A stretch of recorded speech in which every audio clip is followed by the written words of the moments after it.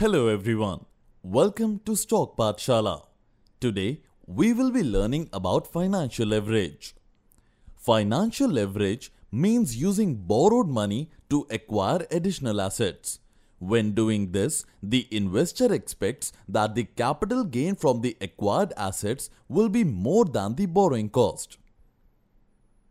Whenever an investor wants to take a debt, he or she is made aware of the risk and given a limit by the debt provider. He or she is also given a limit on the scope of the financial leverage to be taken. So, how does financial leverage work?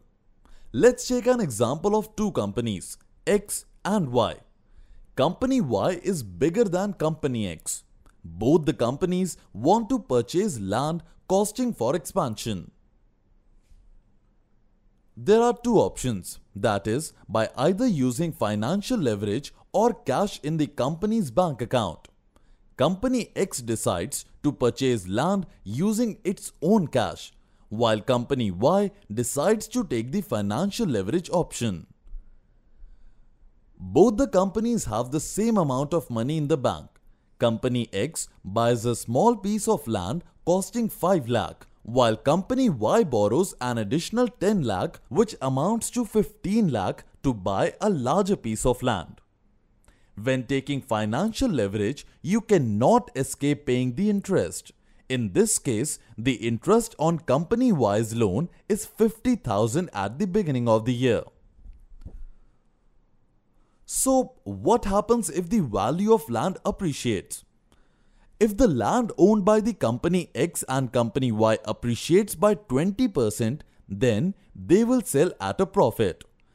Company X will sell at 6 lakhs, which brings 1 lakh profit, while Company Y will sell at 18 lakhs, thus a profit of 3 lakh, which becomes 2 lakh 50,000 after interest has been paid. If we compare Company X and Company Y has a higher profit of 45%, 2,50,000 of 5,50,000 invested, and Company X has a 20% profit on the 5 lakh invested. But what is the outcome if the land depreciates? If after 1 year the land owned by both Company X and Y loses value by 20%, both the companies will incur losses.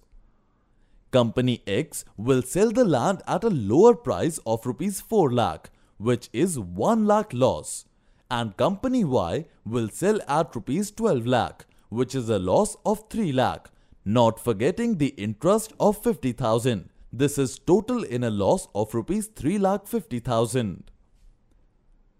This 3 lakh 50,000 loss as a percentage of the Rs 5 lakh 50,000 invested by Company Y brings a 63.6% loss, which is higher than 20% loss by Company X. These are the risks associated with financial leverage, especially if the debt is big. Then, how is financial leverage measured?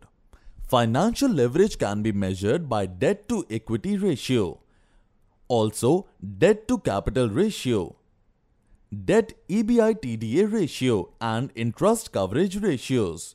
We will however be focusing on debt equity ratio because it is the most common among the named ratios. So what is debt to equity ratio? This ratio displays the debt proportion to the firm's equity. Debt equity ratio helps all stakeholders in a company to understand the risk level in the firm's capital structure. This ratio also shows if the leverage levels are fine and the possibility of a company facing challenges when it comes to clearing the debt. The debt equity ratio is calculated as shown ahead. Debt equity ratio is equal to total debt divided by total equity. Total debt includes both long-term and current liabilities. The difference between the two types of liabilities is that current liabilities are debts that you can pay within a short period of a year, or loss while it takes more than a year to pay long-term liabilities. Whereas equity is the amount that an investor puts in a given company together with the total value the company retained from its profits. In conclusion, as much as financial leverage can bring profits to a company, the problem comes when the assets lose value and the investor fails to get sufficient funds to pay the interest.